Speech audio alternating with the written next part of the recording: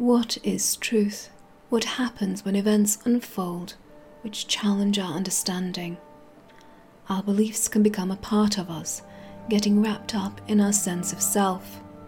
When old ideas are shaken or even shattered, when we are forced to reevaluate, it is often a deeply emotional and difficult process.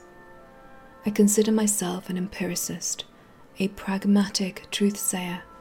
When I report, I try to give an objective view, which has been focused through the lens of reality, not my personal bias. But today, as a human, as an adopted daughter of Krytan, I feel this dichotomy, the internal war between deeply held truths and the reality presented to me.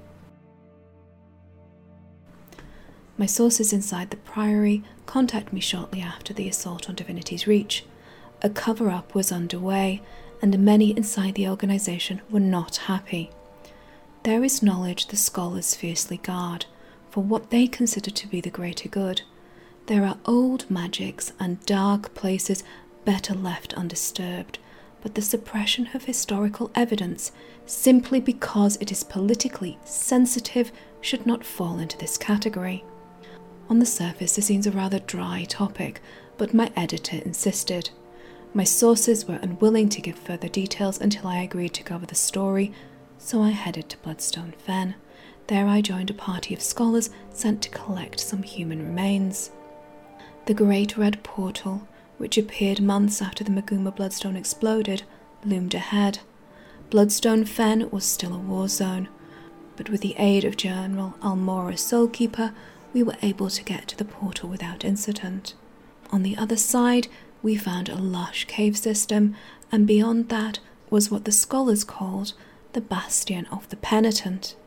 The area had been made safe by a squad of ex-pack soldiers accompanied by Scholar Glenna. They had headed through the portal when it first appeared, thinking they were cutting off White Mantle reinforcements. But the blood-red iris had transported them hundreds of leagues to the north. The scryers placed them deep within the woodland cascade. The squad found no White Mantle, but something far worse. They were confronted with a lidless eye, wreathed in flame, and its guardian. You should recognize its likeness, for it is carved into the architecture of Beadlestone Manor. Glenna and her squad had stumbled upon what looked like a Masat stronghold, watched over by the Eye of Janthea. If you are not familiar with Krytan history, the Eye is an entity which 250 years ago had been used by the White Mantle to identify those with magical potential, marking them for death. The squad destroyed a massive jade construct which guarded the entrance to the Bastion. As its guardian fell, the Eye retreated deeper into the ruins. The group followed and discovered the true nature of this place. Bodies littered the floor, and row after row of broken cells met them. They had found a Masat prison, or perhaps death camp would be a better term for this place. Great spears impaled many of the inmates. Human, Jotun, and perhaps even a forgotten had been held and murdered here. The soldiers had tried to explore further, but were confronted with the foul thing which had slain the prisoners. The massive spears it wielded were proof enough of its guilt. None had seen its like before, or the powerful magic it commanded.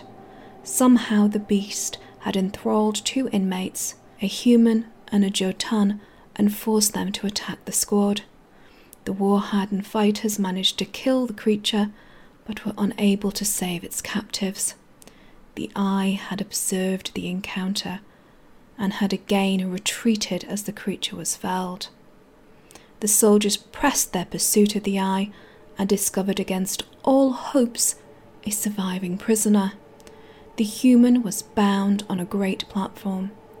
The squad commander told me he had begged them not to release him, not to break his shackles, but the soldiers were willing to face any danger to save at least one soul from this foul place. It was then the Eye had intervened, casting the commander and his men into a shadowy realm.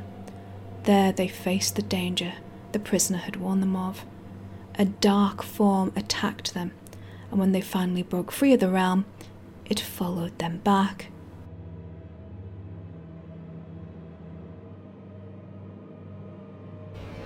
It was only then they discovered the man was Saul D'Alessio. He fought by their side until his demonic tormentor was dead. As the last guardian was slain, the eye vanished, and so too did the last embers of Saul D'Alessio's life. With his dying breath, he told his story. All my fault. The Mossad betrayed us and murdered my men, and then dragged me to this terrible place.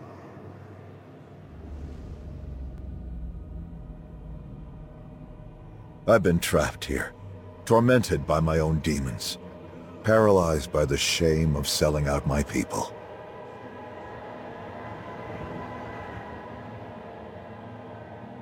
The Eye kept me alive, and used my guilt to try to break me down, force me to be the Mossad's puppet.